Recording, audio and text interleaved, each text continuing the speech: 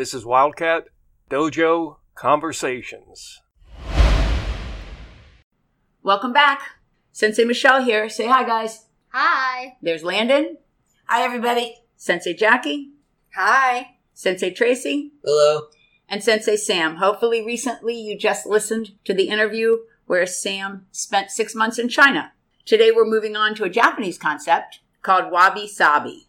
I love that it rhymes because everyone knows I'm an accidental rhymer. Yes. I want to start out with a big shout out to Sensei Haya because she is the person who turned me on to this. I don't know exactly when, but it was about 10 years ago. She brought me a little article that she had found online about it. When I knew I was going to do this as a podcast, I looked up the history and I find this interesting. The concept of wabi-sabi came from the 12th century war in Japan.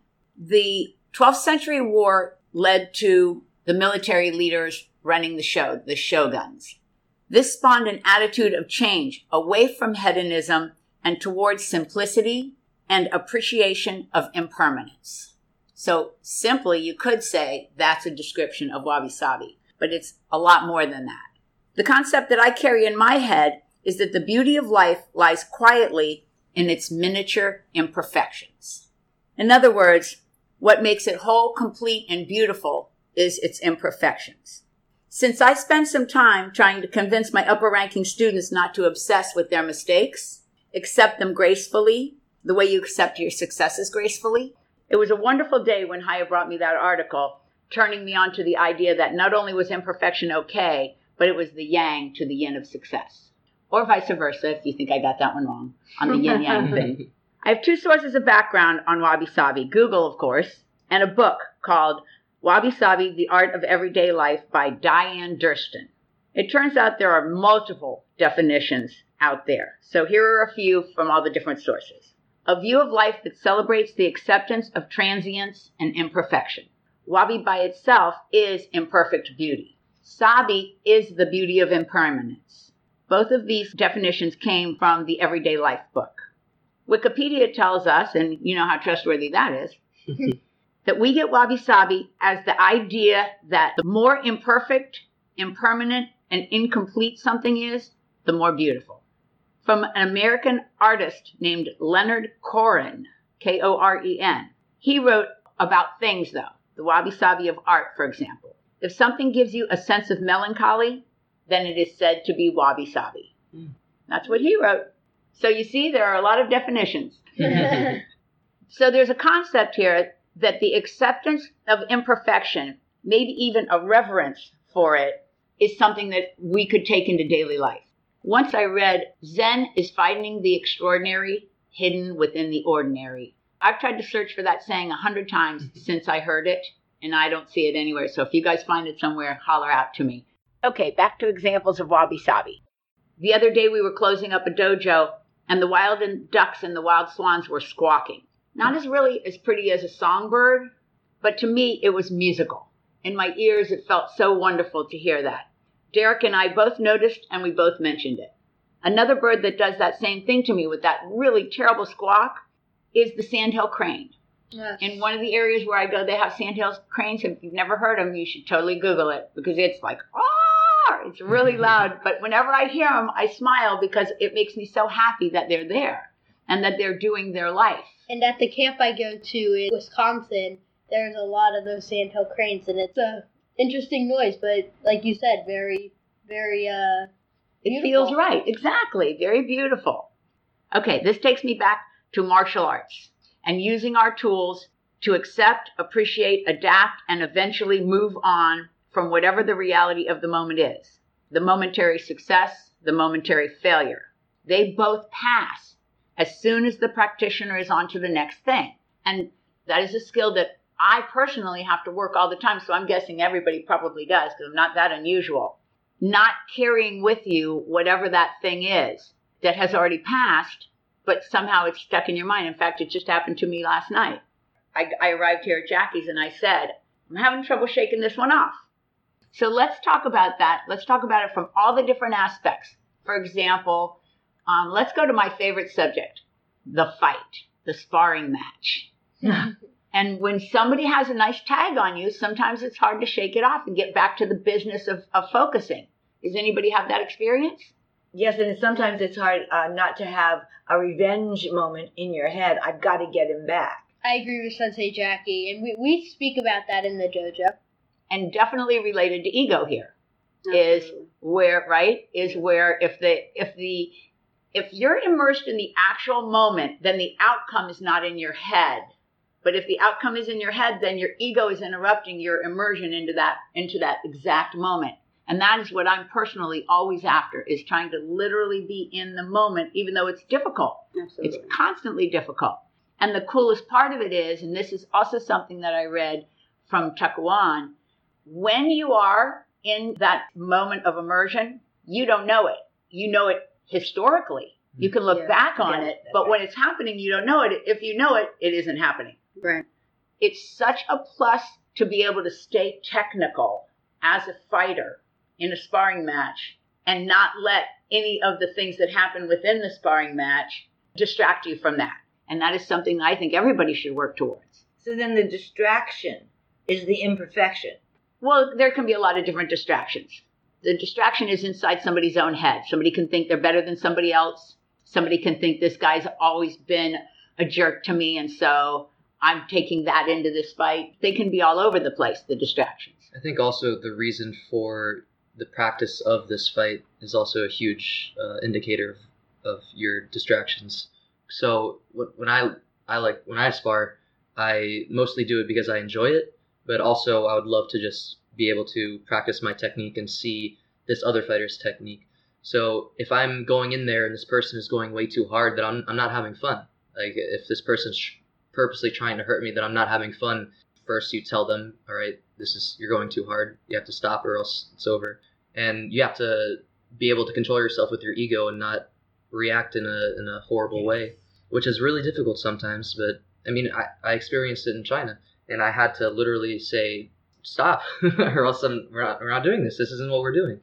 And he kept going, so I just stopped the fight. I was like, I'm not sparring with you anymore. And which is really difficult because, like, I don't know, as a man is the stereotype. It's like I don't want to seem like I'm a wimp because I'm supposedly backing down from this fight, but it's also like I have to dissolve my ego, and that maybe that could be seen as actually being more of a man because I'm not letting it get to me and I'm actually just ceasing the altercation altogether. I agree with that. Plus, in your instance, while you were in China, you had to be respectful to the rules of that training area. You weren't in charge of it, so you had to be respectful of their rules. To do something other than what you did would be to be disrespectful to what they wanted in their training facility. And that is a real test of ego. It is, for sure. I 100% agree with that. Another area where we can find that kind of thing is when you redirect an altercation in reality. Yes. Right? And a person will say, well, I don't want that person to think I'm weak. And I will say, I really don't care what that person thinks. Yes. There's a very good chance that we'll never see each other again as long as we live. Right. So for me to actually care what that person thinks is for me to give way to ego, but also to the idea that the moment isn't the most important thing. The most important thing is somebody's thoughts of that moment. And that is for sure not wabi-sabi. No. Right? If you're thinking about what somebody thinks of this moment is more important than the actual experience. Right. It takes practice to be able to redirect somebody. We've done 2 or 3 podcasts on that one. The first one with Randy way back when we were doing, I believe, self-control. Yes. My personal favorite thing, the magic trick of all time. All right. For anybody who likes to take chances, and that's everybody sitting at this table, it's imperative that you come to grips with the idea that things aren't going to be perfect every minute of every day. That's part of the whole chance-taking thing. Adventures, by nature, are events that are not made Disney-esque. It's not a show put on for you so that you think that, it's a world of laughter. So it's important to have the internal skills to be able to push on through that. I'm distracted myself right here because I'm reminded of one time I was on a vacation with my mom and possibly Sensei Jackie. And at one point, my mom looked at Sensei Jackie and said, "It's always an adventure with her," meaning me. Oh. I know. When things weren't going as planned. That's funny. Okay, back on track. A lot of times in this podcast, we've talked about the benefits of meditation. Did they talk about that when you were in China?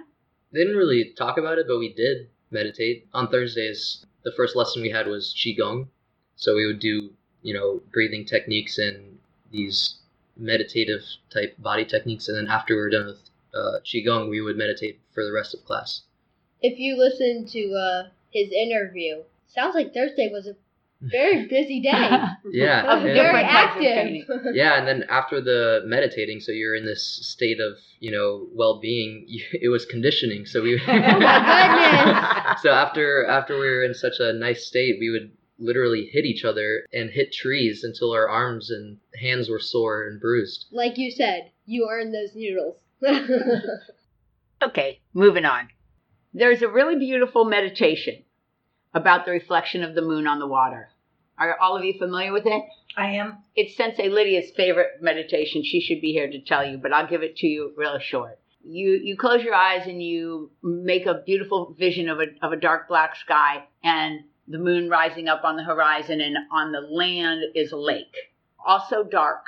And as the moon rises and rises, it goes from being just in the sky to being reflected back in the water. And notwithstanding that the objective of all meditation is focus, but the objective also of this meditation, I think, please write me and fix me if you have other opinions, is to explain one of the concepts of wabi-sabi, that something, in this case the moon, that does this extraordinary moment. It is some kind of beauty to watch a giant full moon in the sky and then again right in front of you on the land. It's something that if you haven't ever seen it, you should try to make a point of it. And where this concerns wabi-sabi is, the moon didn't wake up one day and say, hey, I'm going all out and do that beautiful thing for Michelle because she needs that today. It's just existing. And in its existence, I get to experience that pretty moment. And that is the point of this meditation, is that we are supposed to live like that. Like that moon. Yeah, that's a trick, isn't it? Absolutely. I know. I'm pushing the envelope here in concepts, but that is what's supposed to happen. And that is what this meditation is about. Another one that they use is the songbird. When the songbird is on the wire and you happen to hear the song, it isn't meant for you. That bird is just doing its thing. Right. No more than the sandhill cranes are trying to hurt somebody else's eardrums.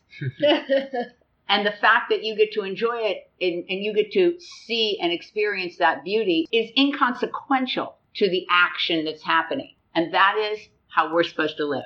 So purely are our actions that the appreciation or the lack of appreciation by someone else is supposed to be inconsequential. Yeah, that's tricky work if you can get it, right? Absolutely.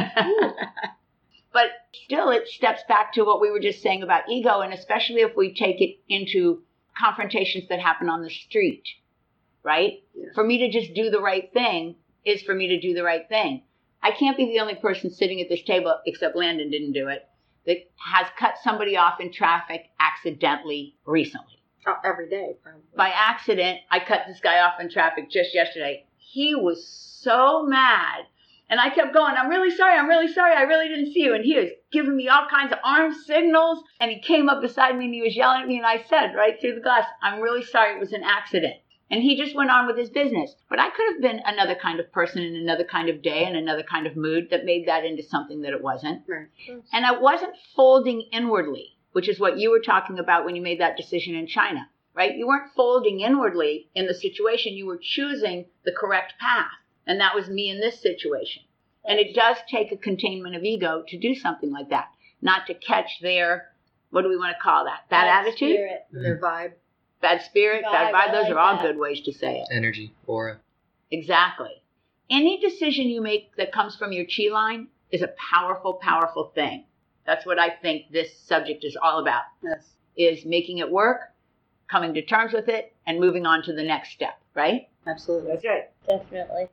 The takeaway here is that a need to hide imperfection or constantly search only for perfection limits the adventures of life. And that ability to still adapt within the imperfections is the road that we're going to end up being on. Like it or not, just for fun, let's guesstimate a number of how much time is spent in imperfection as opposed to perfection. I'm going to go 20 hours a day, 6 days a week. That's my number. What do you got? I'm going to go with 18 hours a day, 4 days a week. Ooh. 19 hours a day, 3 days a week. Okay, well, you done with that? You don't want to play that game? I don't even know what it is.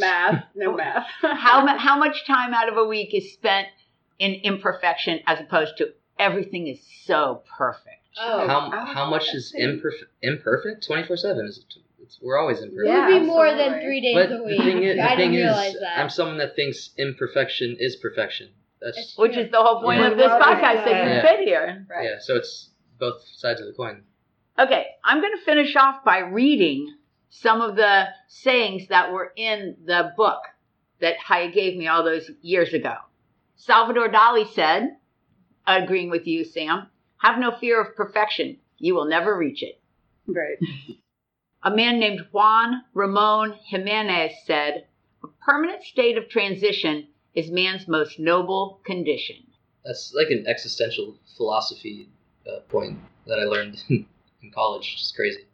Most of this stuff is kind of existential. And my goal is to make it not seem so out there I'll never be able to get it, because it's really simple. You just put it in your head to try, and when it doesn't work, you try again.